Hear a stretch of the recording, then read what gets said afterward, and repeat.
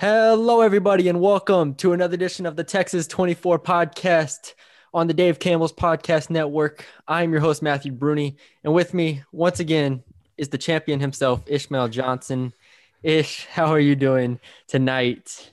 Oh man, I guess this is how Babe Ruth felt when he called his homer. Mm, mm-hmm. I can do is look at that beautiful cover of Texas Basketball Magazine Yep. and and look at that and say, we got him.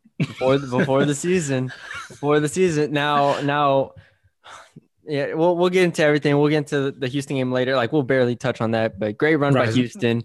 right, Awesome season from Houston. It didn't go the way they wanted to. sure. But we're recording this at 11:02 p.m. Central Time, when Baylor defeats Gonzaga, and on Baylor's actual site, it has the little Gonzaga logo as with 86 points and Baylor with 70. So they got to fix that. But I'm not here to call anybody out. I'm in a great mood. Baylor defeats Gonzaga 86-70 in the national championship, giving Texas their first men's national title since 1966. And oh man, what a game it was. Oh, What a season it was. I'm in awe. And I mean, I thought I'm gonna let you go first, but I sure. I really coming into the game, because before the game, I think it's interesting to talk about. We disagreed here. You thought Gonzaga really had a good chance of winning. You picked hmm Gonzaga at the hmm end, and I was just looking at this game. I was like, because everybody picked Gonzaga. The line was Sure. Gonzaga by 5, and I'm like, damn, that's a lot of points. Like hmm everybody knows something here, and obviously it's basketball, so it's a fickle sport in a lot of Sure. ways. But I really, I mean, I had Baylor winning. I thought Baylor could win in a few different ways. I like the matchup for Baylor that I'll get into as we go unravel the game. hmm And not for nothing, I had $350 on the line because I was gonna win my bracket pool if they won. So they end up winning. I had a nice $350 deposit in my Venmo, and it just made the celebration even better. So shout out to all the Baylor fans out there, and thank you to Jared Butler, Maceo Teague, Davion Mitchell, all of y'all for helping me win my bracket pool. That's So it. Go ahead. yeah, it's like where do you start? And it's like I guess I'll go a little bit backwards. You mentioned us talking before the game a little bit, texting back and forth, and how we disagreed. The reason why I disagreed is because that I thought Gonzaga got their one game out of the way, right? The thing we were impressed with Gonzaga this whole tournament, this whole season, was that no one got close to them, right? And I thought that they got their scare out of the way. I thought that it was okay. There's the UCLA game, and we talked about UCLA after that game. We talked about it. UCLA had to play a perfect game, right? They shot like an anomaly, like almost 80% from mid range, and lost. And so I thought, okay, that's it. Like Gonzaga, that was their shot. They won. They're gonna. I didn't want to say steamroll, but they were gonna. I thought they were gonna win. What Baylor did is on par to me with one of the most impressive things I think I've ever seen, because this Gonzaga team was on pace to be one of the best offenses ever. Um, and that's not hyperbole. That is check the advanced stats, check all the numbers, how they stack up. You're looking basically at them and 99 Duke. And what Baylor was able to do, particularly, we can talk about the bigs and all that stuff, but in particularly Davion Mitchell and Jared Butler. Those two guys, especially obviously Davion Mitchell. Davion Mitchell, without a doubt, in my opinion, himself into the lottery. But what they were able to do on defense, they made Gonzaga never looked comfortable. They were making bad passes, bad reads. They rushed a lot of shots. They never looked like they were running their offense, right? Like they were running their offense, right, in a literal sense, but they Mhm. were like, you could tell they were like fishing for an open lane or an Yes. open window. Yes. And I think a lot of ways they're used to those looks coming eventually. Sure. right? Yeah. Yeah. They're used to teams wearing down. Like, whenever they get that high ball screen with Timmy finds somebody cutting, and then they get, if they stop the cutter, they kick it out. But the problem is Baylor was so athletic that they closed out everything. And the other thing was they had hands everywhere in the passing lanes. They were swiping constantly. Timmy had like 4 or 5 turnovers. And he's somebody who doesn't turn the ball over. He only passes the ball when he's either assisting or a pre-assist or something. So he's a pretty decisive passer. Yeah. And the thing the thing that I honestly went back to was, remember when we talked about in the last show, Jared Butler had not had a Jared Butler game. Yeah. The whole tournament. He'd been good. He'd been fine, right? But it was Davion Mitchell and MaCio Teague really doing a lot of the big work. Jared Butler had the Jared Butler game. And every run at Gonzaga, especially to start the second half, when Gonzaga closed it to cut it to 10, I was like, I don't like that, right? Because they got dominated, and all of a sudden they cut it to 10. Yep. Jared Butler comes out second half, hits 2 huge threes, pushes it back. Okay, now they're over 15 plus. And they never got within. I mean, they crunched it a little bit, but that was basically the margin. Yep. And of course, like other, Davion Mitchell, MaCio Teague, they were all hitting from 3. Like that was the other thing, was just their insane shooting. But particularly Jared Butler, this was the game that he needed to have, because Gonzaga was good enough to, I don't want to say make it a game, because aside from that halftime push, they didn't really make it a game. But Gonzaga was good enough to eventually start wearing on a team if they weren't good enough to punch you back. Yeah. But Jared Butler in those key moments, Davion Mitchell on defense, and I do want to hint on the post players in a little bit, because they played great as well. Yeah. But Jared Butler hitting those timely threes, and then Davion Mitchell just being a pest on defense. Because when Jared Butler went out, Davion Mitchell had to do a lot more. And what Butler allows Mitchell to do on both ends is he allows him to be the secondary creator on offense, and then he allows him just to be a menace on defense, because he knows that Jared Butler's also there being another elite perimeter defender. So when he was out, it wasn't a surprise that Gonzaga was able to make that push. I think he picked up 2 fouls, I think with like 5 or 6 minutes to go in the second half or something like that, or first half, I should say. And yeah, that's when they made their run. But yeah, I wanted to hint, we can just talk about more specific matchups and things like that, but I wanted to hit on Jared Butler in particular, because we talked about, like, he'd been averaging like 19, 20 coming into the tournament. And I think his highest was 15, 16 so far in the tournament before this game. Finished with 22, 6 of 14, 4 of 9 from 3. Like, come on. Yep. To your point, Jalen Suggs, 3 turnovers to 3 assists. Corey Kispert, 1 turnover to 2 assists. Drew Timme, 5 turnovers to 3 assists. Nembhard, even 2 turnovers. Aaron Cook, 3 turnovers, 14 turnovers as a team for Gonzaga, who only had 16 assists. There's so much we can unravel here. Going into the game, to kind of discuss how I was looking at it, in a sense, where I heard everybody kind of hammering home the point of Drew Timme. And that's where I want to start here, because it goes to your point of the bigs. I heard everyone hammering home Drew Timme, that both teams have great guards. I heard this a lot. I was watching it, like their pre-game show, like on CBS Sports. Sure. And he's like, both teams have great guards, but Drew Timme is the difference here, because Baylor doesn't have the bigs, doesn't have that level of big. And I'm thinking the whole time to myself, I'm like, we saw Drew Timme score on Mobley. We've seen Drew Timme score on great players. I'm not saying Drew Timme can't score on great players, but against Baylor, you have not only Jonathan, you have not only Thamba, you have not only Vital, and you have Matthew Mayer.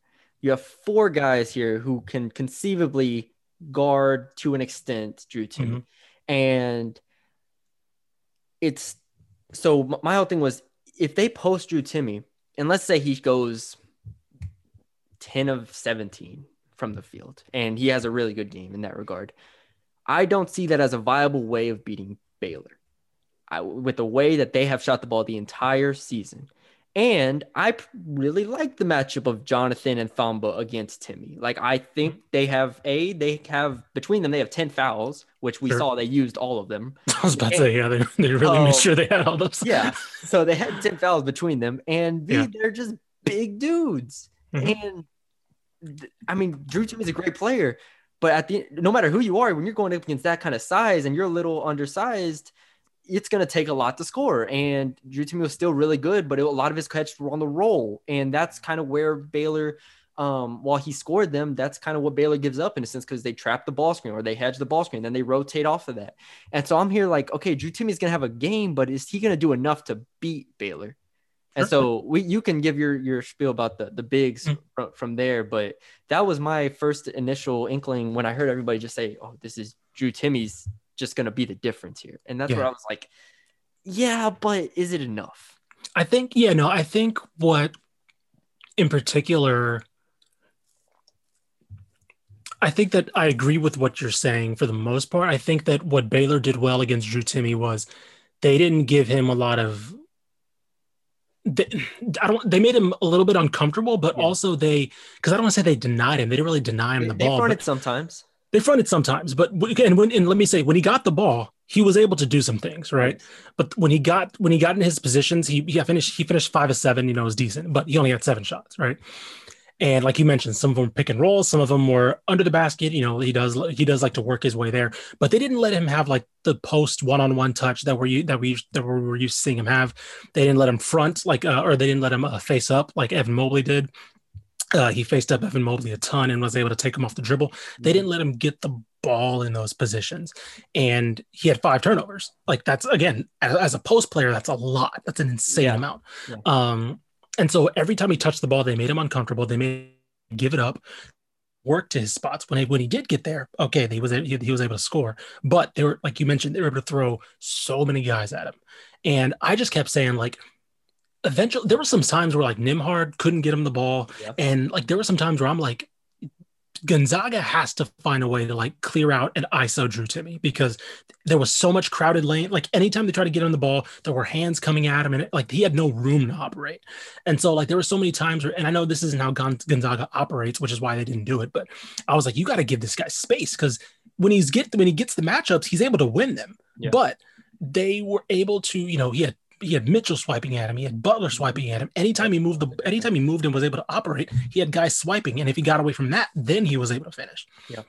But I want to say the thing that really stood out to me was that I don't say I didn't expect it, because Baylor is obviously one of the best teams at this, but I did not expect to see this big of an offensive rebounding discrepancy. Mark Vital. I know Gonzaga's, man. I was after seeing Baylor play Houston. So I'm going to refer to the Houston game a couple of times here. Sure. Yeah. Go for it. Baylor play Houston and handling their defense. And I know a lot of people after the game were like, oh, Houston's overrated. They're not this, they're not that. I'm like, all right. If you didn't watch Baylor was just that. Yeah. If you didn't watch Houston the entire season, whatever, that's fine. Right. You can just refer to tournament. That's fine. After seeing them play their defense, I felt a lot better about Baylor, obviously. Yeah. But the rebounding, the way they were able to rebound with Houston, which I went into the game saying both teams are going to get over 10 offensive rebounds. I don't know if that ended up happening. It was probably close. But they were able to rebound at that Houston level. And that's a level that they needed tonight, because I thought they could out-rebound Gonzaga. These were basically my 3 things. They could out-rebound Gonzaga, they weren't going to turn the ball over, and they were the better shooting team, right? That was my whole argument at the end of the day. And the rebounding thing discrepancy was just staggering, because 16 offensive rebounds for Baylor. Mark Vital out-rebounded him by himself. He had 8. Like that, it was weird, because like it just looked like they were going, like not even just Vital, but like it looked like, Mitchell was going towards it, right? It was a lot of these other guys going for the ball, and it just looked like they had an extra energy step. Well, and we have to remember they start Corey Kispert at the 4 and Ayayi at the 4, basically. Like they're not overly big. They bring and Drew Timme's not a very good rebounder. No? Like Drew Timme he's not a very. I think against UCLA, I want to say he had like 4. Like I'm trying to think. He didn't have a lot. Like he's not a big. He averages 7 on the year, but a lot of that is West Coast Conference, and he's he is a tall guy, so naturally he's going to get some. But he's not. I'm trying to look. He had 4 against UCLA. He had 5 against USC. Like he's not a big rebounder, a volume rebounder, and so. Yeah, I knew Baylor's size was going to give him issues. I didn't expect 16-5. Yeah, that was my thing. And but yeah, so and the other thing you mentioned Kispert, and I want to say, because this team Gonzaga's been the key for Gonzaga all year has been obviously Jalen Suggs and Drew Timme, but it's been Kispert and Joel Ayayi, right? Those four guys have been, numbers wise, have been the best four, have made the best starting five in the country. I wonder if Scott Drew basically said, we can just take out Kispert and Nembhard completely. Because Kispert looked in over his head. Nembhard looked in over his head. When he had to handle the ball a couple times for Jalen Suggs, he could not handle the ball. He just looked uncomfortable.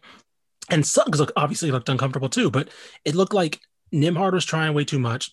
And it looked like Kispert was just trying to fish for anything. He couldn't hit any. And he hasn't had a good tournament, but particularly in this game, I think he got blocked like embarrassingly blocked twice by I can't remember who. It might have been Mitchell once and Vital once. I know Vital was one. Yeah, Vital was definitely one. But he looked in over his head, and I'm wondering if as good as Kispert is, I want to say he won the something small forward award or something, right? I think he was first team All-American. He was first team All-American. I know that much. I want to say he won the small forward award too for top four. So he's obviously a talented player. But I wonder if Scott Drew basically said, "Oh, we can physically take this guy out of the game."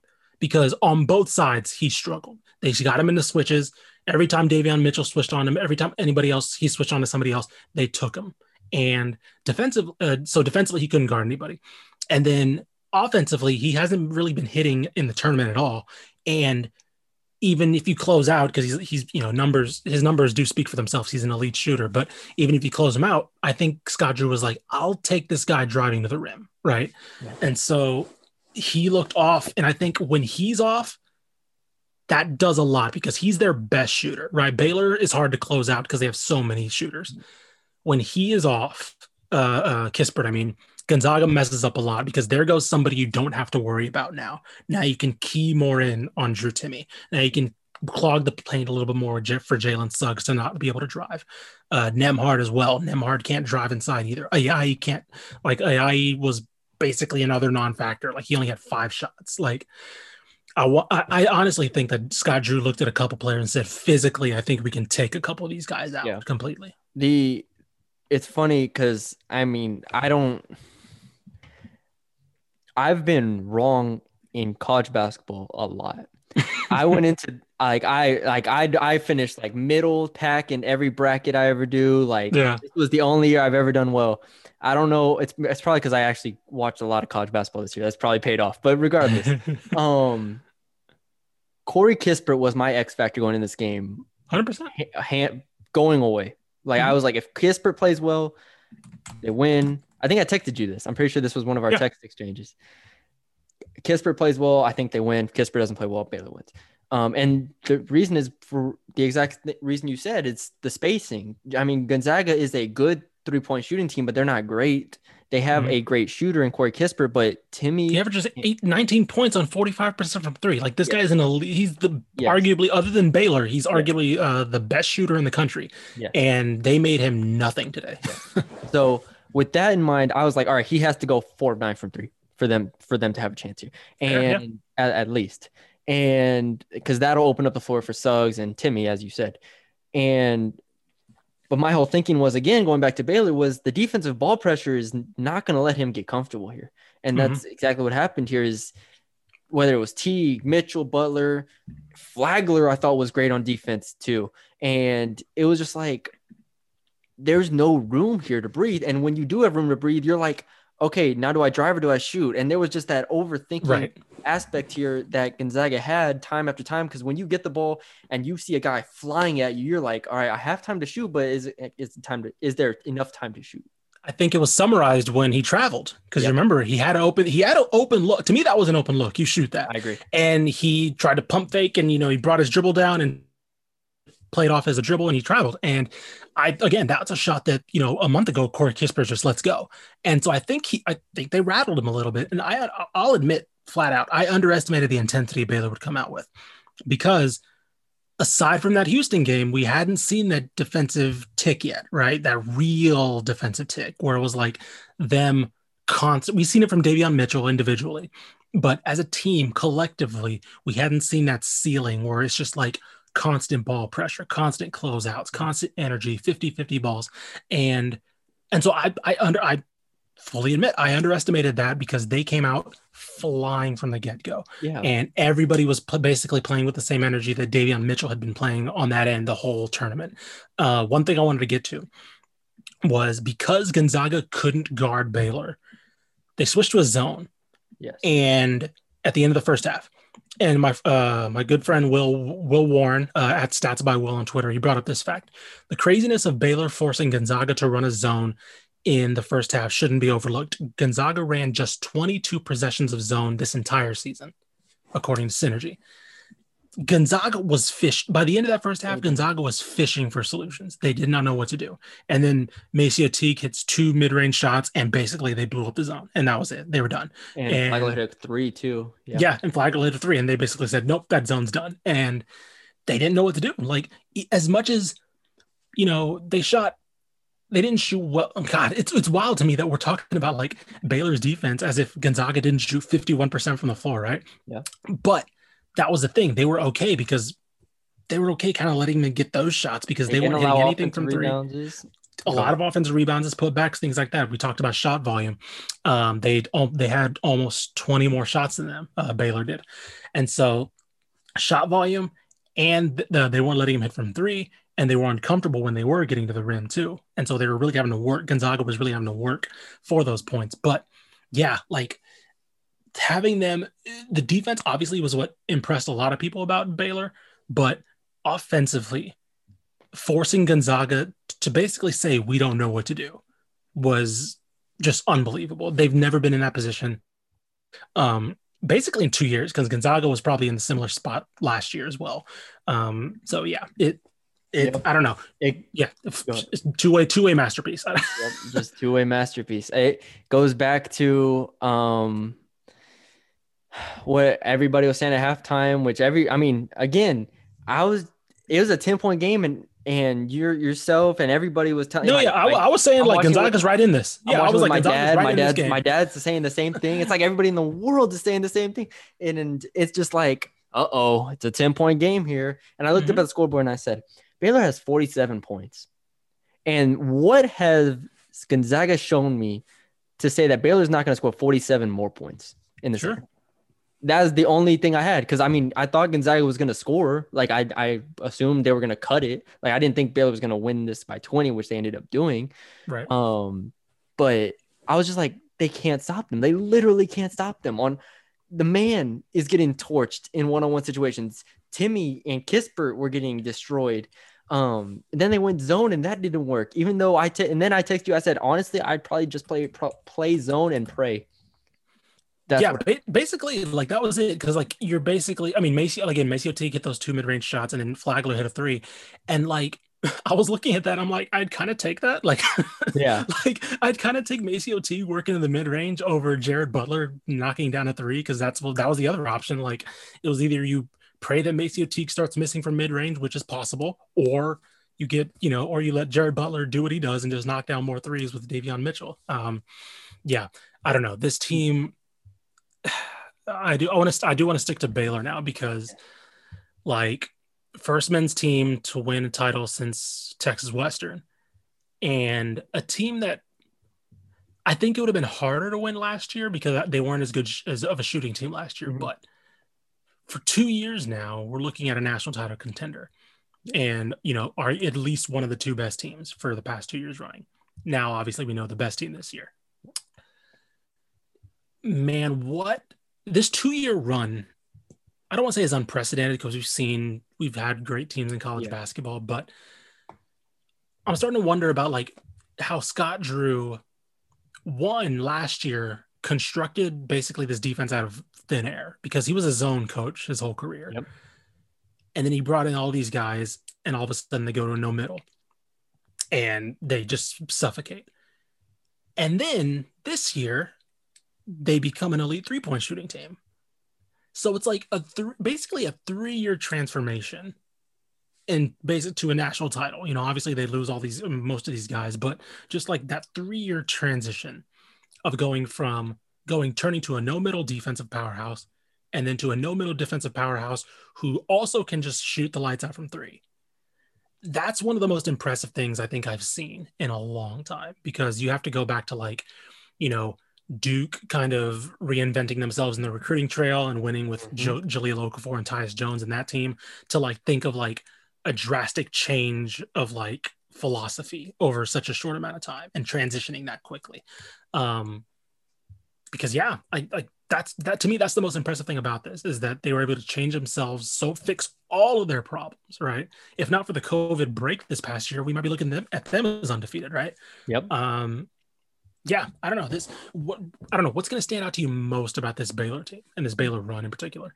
I think, okay, you hit it on the head, and I a lot of the talk after the game was there was a rebuild, right? Mm-hmm. And what makes it so incredible is that from 2003 to, like you said, to 2000, basically 17, 18, is it was pretty much the same style here, same type of players, and they've had good years, but they didn't make a Final Four before this, and they made the Elite Eight, right, in 2008, I think it was, or 9, somewhere around there. Yeah. And the reinvention of the past 2 seasons, and especially this season, really shows an embrace of where basketball is, I think, at this moment. And it is perimeter defense, it's having athletic bigs, and it's shooting the three. And at the other stark thing that I will never forget about this team is they might be the first team to my memory to be a great isolation team.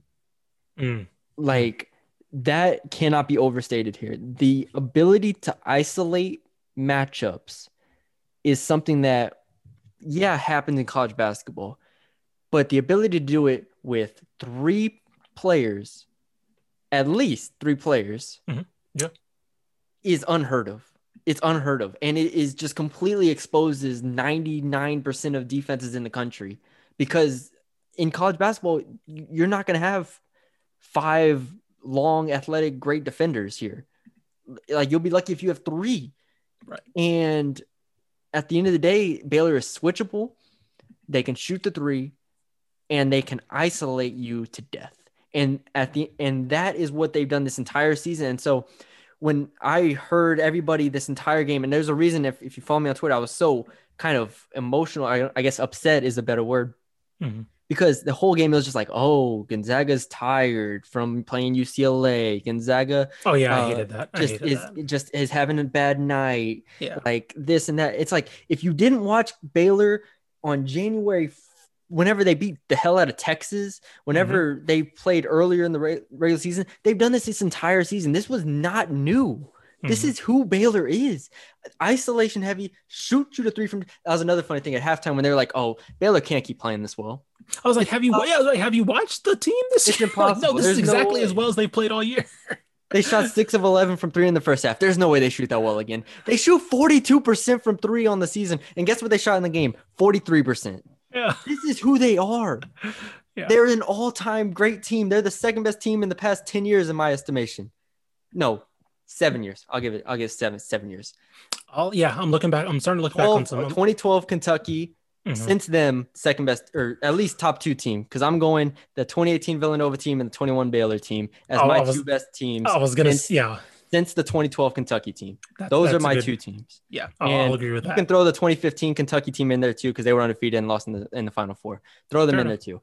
But this is a great team, and they've done this its entire season. And for people, analysts on television and people on Twitter, the same, to just have this unanimous feeling of, oh, this is an outlier.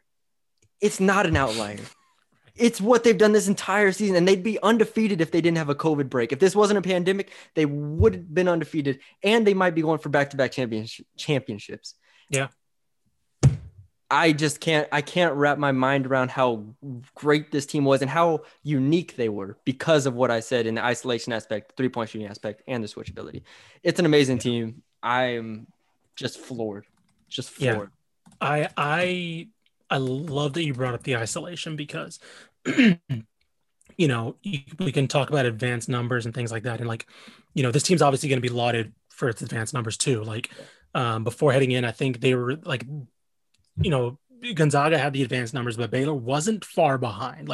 Baylor's going to be remembered even in the advanced numbers crowd as at the very least one of the top 5 advanced numbers teams of the past generation, basically. Um, but I'm glad you brought up the isolation because I think that is something that it's hard to quantify, obviously, right now as a stat or something, but that is something that I'm confident in saying. Like, as an isolation team, we're looking at the best I've ever seen in college basketball because you look back at those other great teams. You look back at 2012 Kentucky, right? It's dribble, drive, penetration. It's pick and roll. You look at Villanova. It's pace and space, 4 out, 5, 4 out, one or four out, one in, or 5 out, right? It's a lot of 3-point shooting, weaves, things like that. It's it's not, and obviously Baylor has 3-point shooting as well, but they have the ability to, with 3 dudes, if they get the switch, clear out, right? And I'm trying to think like there isn't another team because you think of all the great teams, even the great players, right? John Yes, Wall, like John Wall wasn't an isolation they player weren't necessarily. isolations. No. You think of Kyrie Irving. Kyrie Irving Yeah. wasn't an isolation And team yeah, and it's player not at to that say with that they Duke. could, and it's not to say that they couldn't isolate. It was not the system of any of those Right. teams. True. I've never seen anything like this. I mean, maybe there's a historian out there that'll find me because I mean, Well, post ups. I'll tell you this much: they're not, at least in the past, our modern era of watching basketball, they didn't win a title. Those teams Yeah, didn't win a title that yeah, did that. So, there might be a team out there that does, I'm really trying to think. I can't think of one off the top of my head, but there might be a team out there that somebody might go, oh, this team, but they yeah. didn't win the title because I'm looking at the teams that won a title, and I don't see that, right? And so, yeah, like God, like it's. I think you're right. I think at the very least of the past 10-ish years, and this isn't a knock on Baylor because I think we've seen, I'm gonna say top 3, right? I don't know what Yeah, order yet, but that's I'm gonna fine. say 2012 Kentucky, 2018 Villanova, and this Baylor team. Yeah, But I don't think that's a knock because I think those 3 teams are also in the conversation for 3 of the best we've ever seen, period. yes, Like not just the last 10 years. I just think we've been really lucky the past 10 years to have yeah, those 3 teams to having that conversation. So I have no problem putting them in that conversation because yeah, Kentucky again. Kentucky's another team. We could have been the 2012 Kentucky team could have been undefeated if they didn't lose on a buzzer beater. And then I think they kind of, through their, I don't want to say through their conference tournament, but I don't think they were as motivated for that yeah, conference yeah. tournament. That And one, yeah, Villanova was clearly the best team that year. yes, Blew out Michigan, I think it was in the title game. Yeah, I don't know. And Baylor proved the same thing. yeah. Like I expected a good game, and I didn't get that. I got something even more impressive, and I had somebody on one of my friends say, "Oh, this is what you were rooting against UCLA to get." I was like, "Yeah," because if the Baylor would have done this to UCLA, I wouldn't have been as impressed. No, Like, I'm no, sorry. Like, if Baylor does this to an 11, I'm sorry if I'm not impressed. Like, no. it's like, congratulations, you beat UCLA. Like, I would have been happy, obviously, because Baylor would have won, but doing Gonzaga like this versus doing UCLA like this, you kidding me? No. Trust me, Baylor fans would have wanted this more Yes. too. They wouldn't want to do this to the UCLA. Of course, they'll take a title, but they get to brag that they ended Gonzaga's unbeaten run. Come on now. Is just the whole I'm not gonna forget watching this game for a while. The whole first 7-8 minutes, when they went on their run to start the game. Let me pull play by play so I have a decent idea of what the time was here. They go up 23-8, 7 minutes in, and the whole time I'm saying, because I'm here watching with my dad, and I'm like, this is what they do.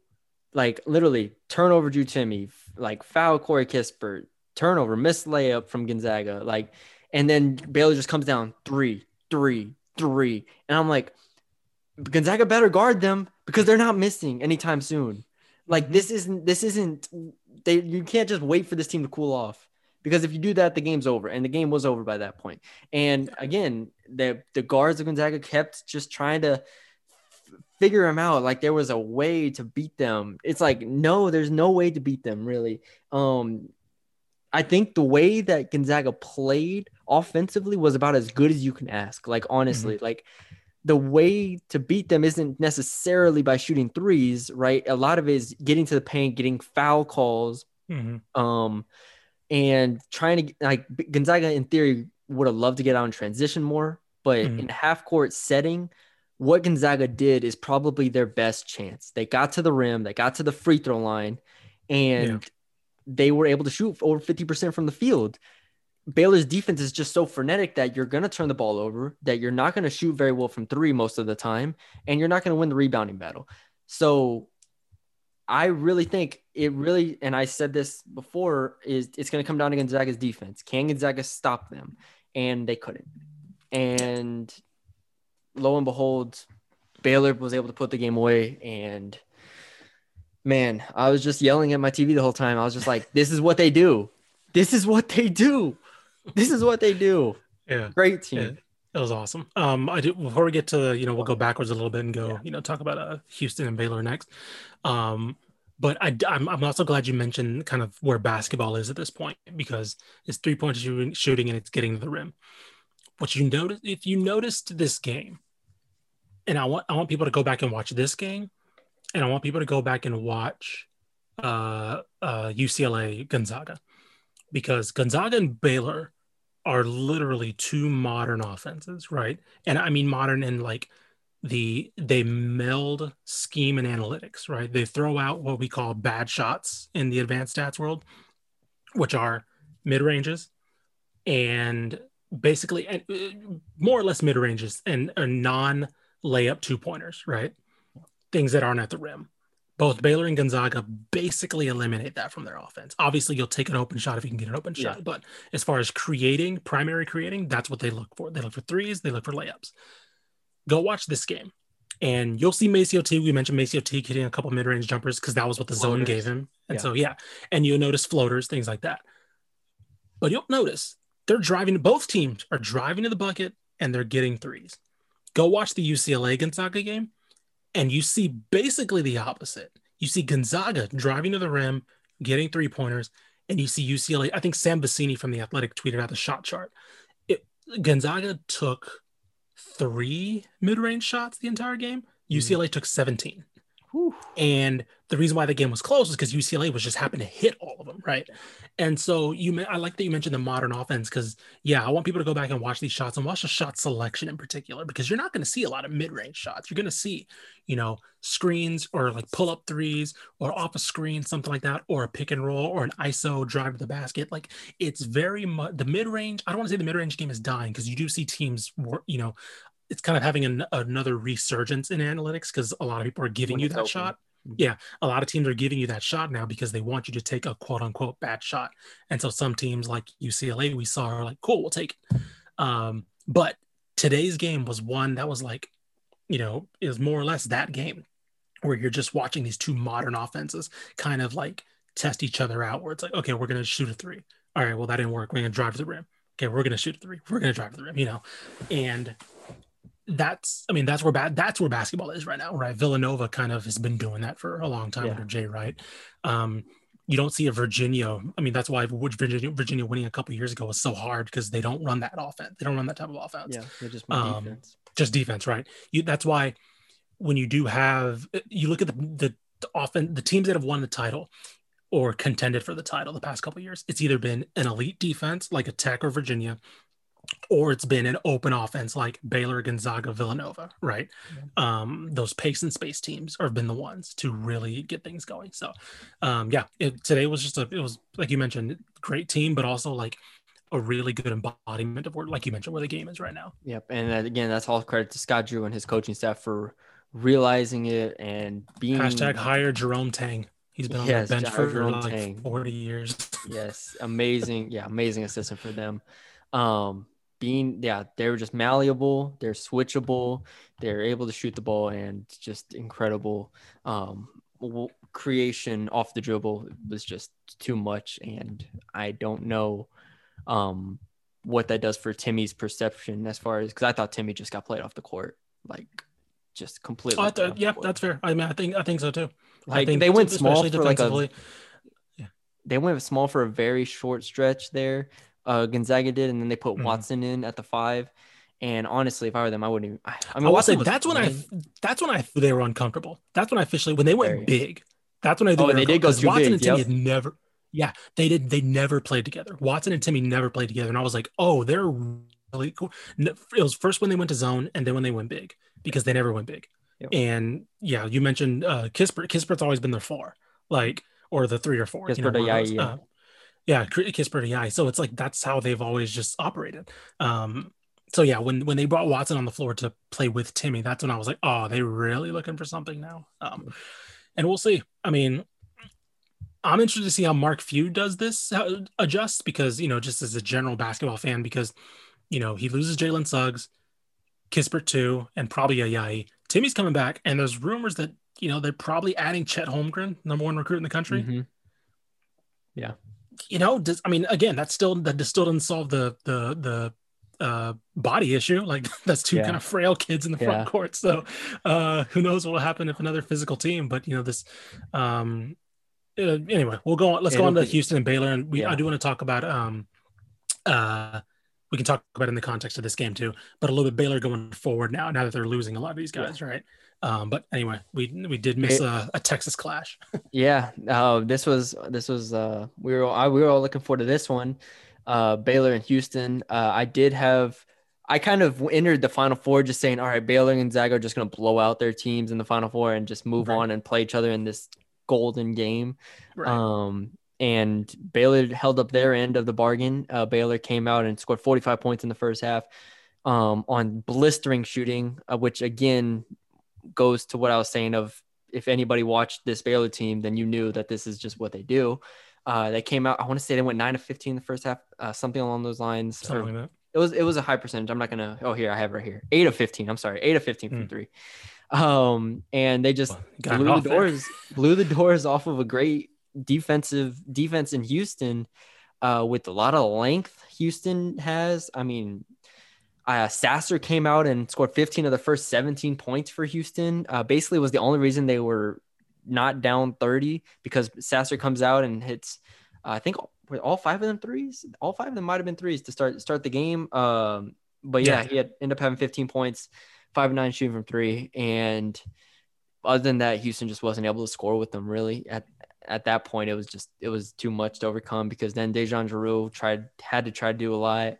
I thought Chaney played pretty well in his 17 minutes. Gorham played his heart out, 6 boards, but they just didn't have enough scoring on this team. And Grimes is a guy I was kind of disappointed in. Mm-hmm. Not just this game, it was kind of like, I mean, when I watched him this entire season, when we were conceiving this podcast, I went back and I watched a ton of, obviously, Texas basketball games. I went back and watched everything from Lamar Sam Houston to SMU Houston. And the whole time I'm like, this Quentin Grimes guy is really good.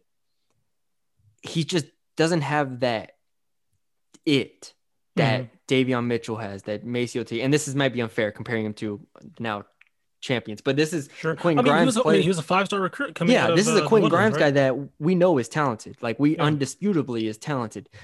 He just, every time I watch him, I want more.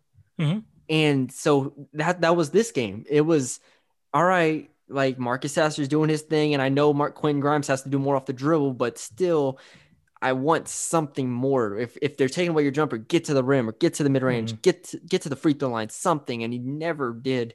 And he ended up with 13 points on 12 shooting in 37 minutes. And that was the one aspect I was disappointed in from Houston, because other than that, I thought Baylor was just the superior team that just outplayed them in every aspect of it. I thought Houston tried their best rebounding, had 14 offensive rebounds. I thought Houston tried their best on defense, but the Baylor just overwhelmed them. The Grimes was my only gripe. That's what I'll say. Mm-hmm. That one. Yeah. I kind of basically agree with that. I think that the thing that, looking back on this game, I think I probably should have taken this more as Baylor waking up, because this was the two-way performance we talked about. Because remember, we were saying like, Baylor hasn't had that two-way performance yet. Yeah. They had a great defensive game. They had a great offensive game. And they really hadn't put the 2 and 2 together. I probably should have looked at this game more.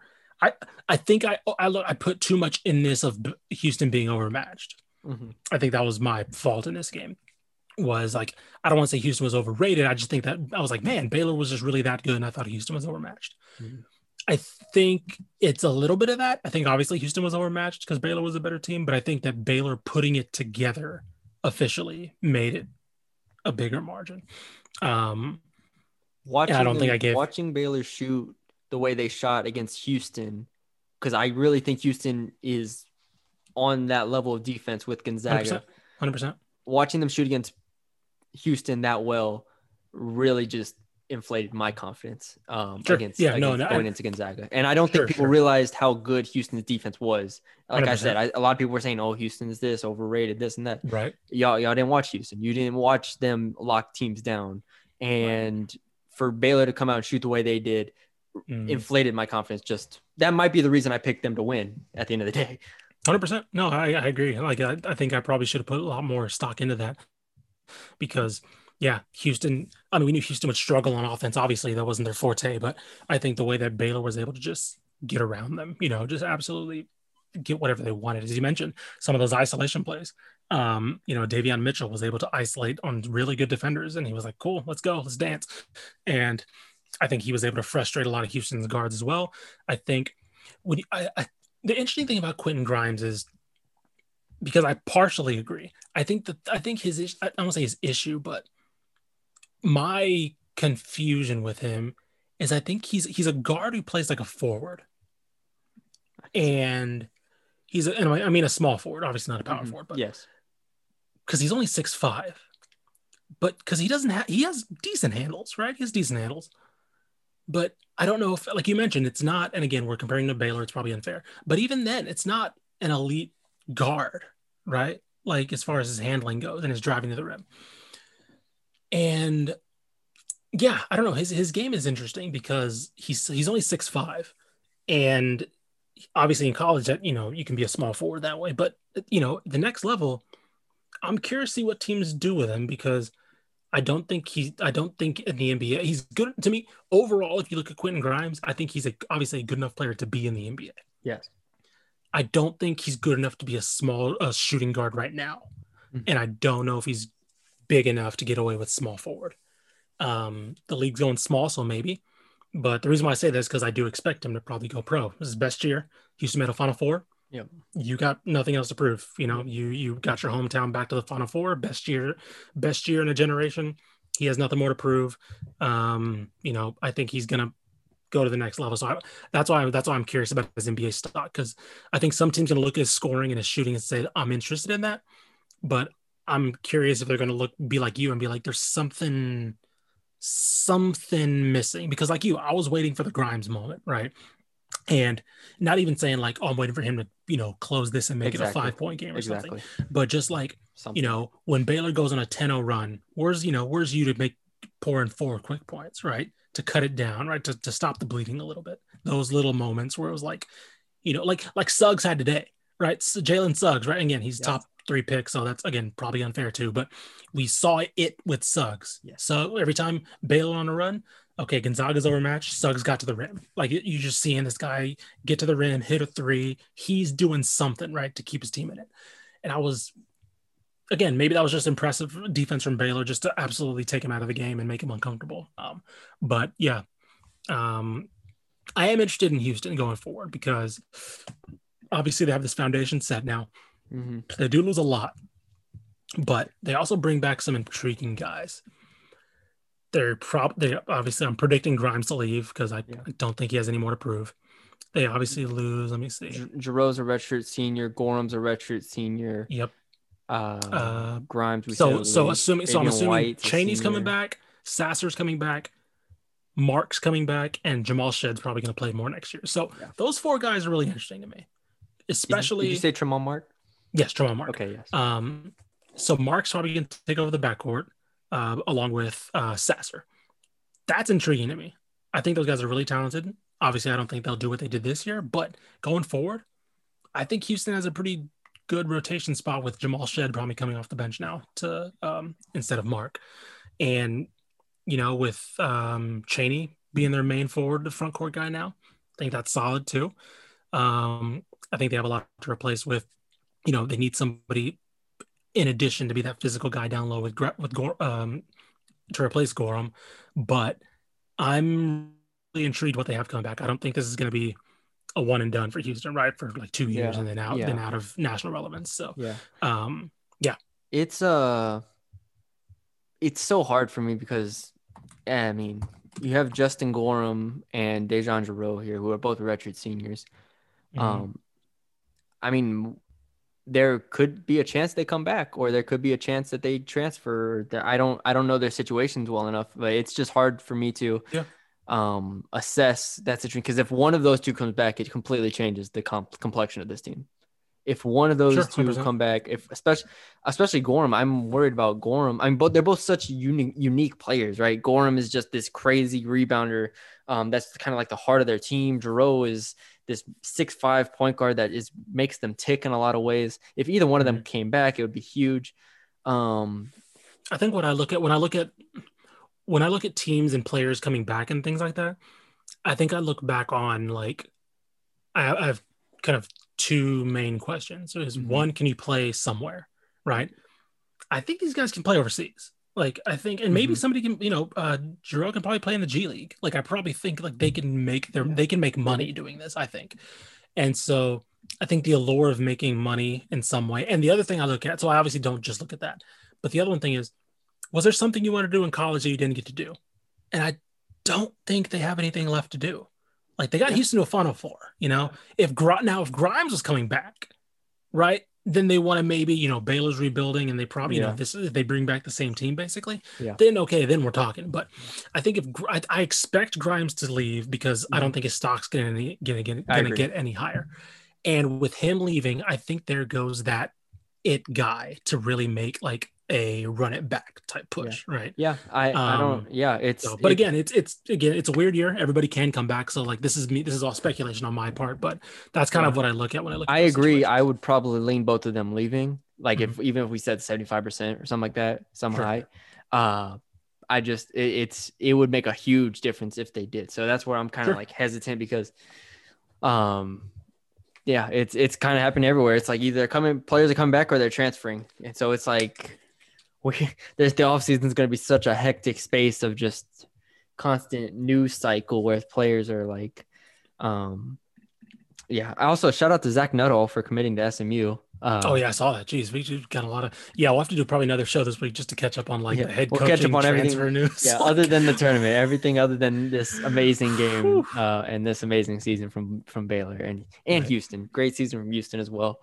That's real quick. Let's talk a little bit about Baylor going forward. Obviously, these guys are probably going to be enshrined somewhere. Yeah. Vital gone. Teague, this is last game, obviously. And Mitchell got no reason to come back. So those, first of all, let's start with those four, right? Obviously they're gone, but like, what a run. Like those four guys basically like they came back last year and Tristan Clark, unfortunately, obviously should have been a part of this team too. Yeah. But of course he had to retire, earlier in the year.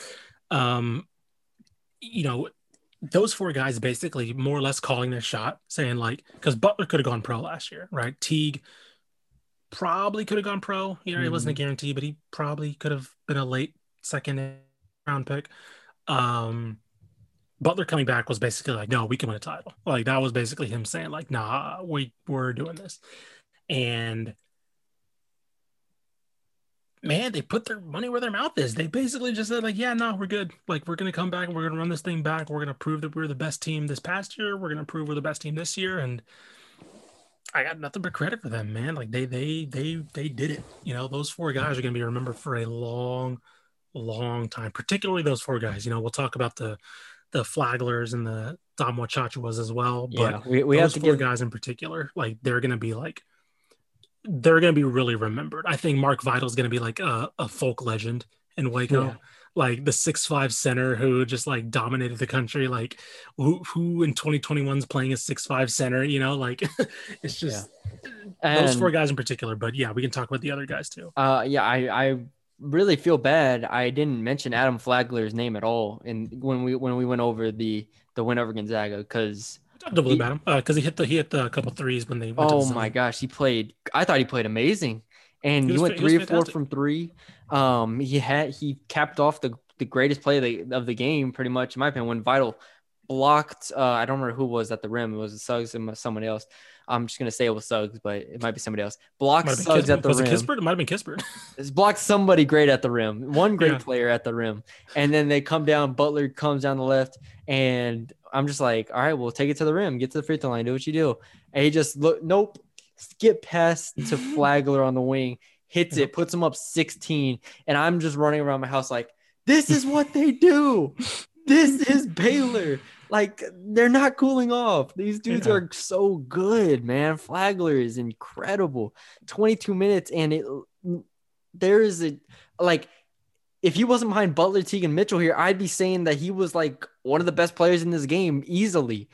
And he was. It was just the other three guards ahead of him were just godlike.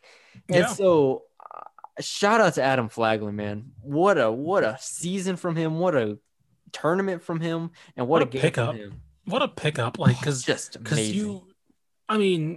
think that like they just went out and got like an all pro or an all conference caliber guard from Presbyterian and just add the bench. I was like, yeah, this guy's gonna come off the bench for us, like, because he was great at Presbyterian, and this is what they expected him to do. They basically said like, yeah, you're gonna be the microwave player who's just gonna have free reign to shoot, right? Yep. And he obviously sat out last year, but like he came in as the freshman of the year in the Presbyterian, right? 15 points a game, like. And they just added him. He's like, you're going to be off the bench. Like, I'm excited to see him next year because it's going to be a lot of fun with him running that backcourt. But yeah, no, he was such an incredible pickup. Thamba Chachua just like stepped up incredibly. Flo Thamba, like there were some times where I was like, man, I don't know. Like I thought they would miss Freddie Gillespie a lot because Freddie Gillespie did a lot for them last year. Like him and Mark Vidal were like the unsung heroes. And it was partially why their offense stalled out because they needed two guys who were really good on defense that really were limited on offense. But I thought they would really miss them on defense. Jonathan Thamba Chachua and Flo Thamba stepped up so much. Like they did not miss Freddie Gillespie. And they also had a little bit more on offense, right? They're not the most offensive polished guys, but they're able to roll. They're able to catch the ball on lobs, their lob threats. They're able to run the floor, but that's all they needed. Yep. And yeah, those two guys stepped up, and the depth of their front court showed today, especially because they were in foul trouble, and that was their weakness today was, being a little bit too aggressive at times. And also it was a kind of a light whistle too. So they were getting called for fouls, and they were just able to go 3 deep in that 5 spot and keep it fresh and keep it going. And the foul trouble never caught up to them because they were able to 3 guys, Vidal, Thamba Chachua, and Thamba. We haven't mentioned Matthew Mayer yet. Like, come on, man, that you have a 6'9" guy who can shoot 40+% from 3, handle the ball.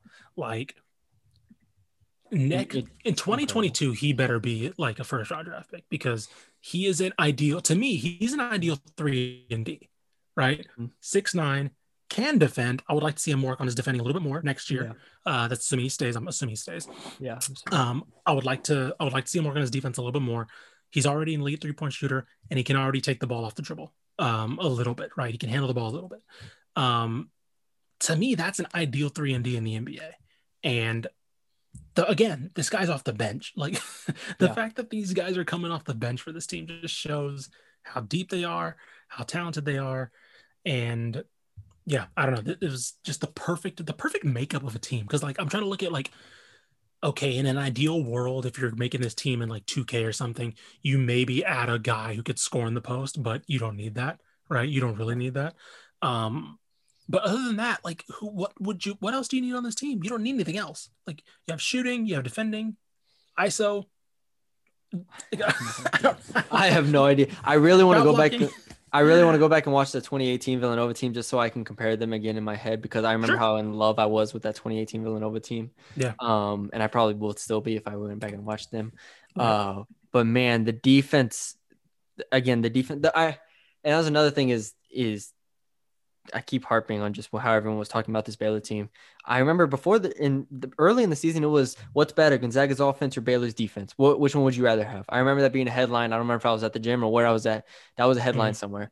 And we got to the point at the end of the season where it was just like, oh, Gonzaga's offense is just better. Like that's what everyone assumed. And I really think the 2 losses Baylor had just really buried them in a lot of people's minds. And I mean, with us, we talked about it too. Where we were like, is Baylor still the Baylor team that we talked about on the podcast? Like, it got to us Yes. So No, for sure, for sure. And we were definitely even up to the Final Four. We were like, okay, because they had runs, they had yeah, flashes against Wisconsin. They had the flashes. I mean, they didn't shoot well against Villanova, but they played great defense. Then against sure. Arkansas, they shot the ball well, but didn't play great defense. So we kept getting this and that, and I just hoped that them and Gonzaga would turn it on in the Final Four, and they did. And then they just carried that over, and they put out. I mean, to beat Houston the way they did, and then to beat Gonzaga the way they did, like that is a 2-game run that cements this team. Just I'm looking at absolutely cements this team. I'm looking at the KenPom ratings right now. So I'm gonna look at 2012. So right now, like if you know, I'll have to wait till tomorrow probably till he adjusts all the stats to make it, Yeah. official. Right now, Baylor is technically just behind 2015 Kentucky as far as KenPom ratings, as far as like the best teams. They're ahead of 2012 Kentucky, and they're ahead of 18 Villanova. Now that's based off KenPom, and again, he hasn't put in the final numbers. I'm only assuming it's going to get a little bit better, probably. Yeah. So he has them as slightly better than both of those teams, just behind that 2015 Kentucky, as far as like, I mean, those statistically the best teams of this generation. And I mean, I can't argue with that. Like, we just saw it. that's the group that this team is in, and even if none of them turn into Karl Anthony Towns or Anthony Davis level Sure. talents in the NBA, what they did this year and last year, but this year especially, to win it all and to win it the way that they did and put together this season just is incredible. And it will cement them in Texas basketball history and especially Baylor basketball history forever. And man, that it was just a fun season, incredible season from this team. Remember when we wanted to call this show Since '66? Yep. Burn that. Would have been gone out the window. Burn it immediately. Burn it. Oh man. Oh, that's awesome, man. It was amazing. What a season. Yeah, we'll have to record. Like I said, we'll have to do another one pretty soon to do like just a recap because there's been so much off-season news already. And we right. Just finished the season. Coaching hires, transfers, just none of it matters. Baylor's the champion. I was about to say we had to get Baylor the focus in this one. A little bit of Houston as well because we didn't get to hit on them, but mainly Baylor. Because they deserved it after 2 years, man. They waited a year for this, and I'm happy for all these dudes. Like this was literally their mission when they heard that they got canceled out last year. Nothing left to say. Great season for Baylor. Congratulations again to everybody involved. Scott Drew, Jerome Tang, all of the coaches, all of the players. And yeah, like Ish said, we'll have a podcast up soon going over all the transactions and I shouldn't say transactions, all of the changes throughout the college basketball landscape. It's a Freudian slip there. Yeah, there you go. But until then, enjoy the podcast. Leave us 5-star rating review on Apple. Check out TexasBasketball.com for all of the content there. And follow us on Twitter at DCT Basketball. For Ish, what a season, and thank y'all for joining us for this, and we'll be back soon, so talk to y'all later.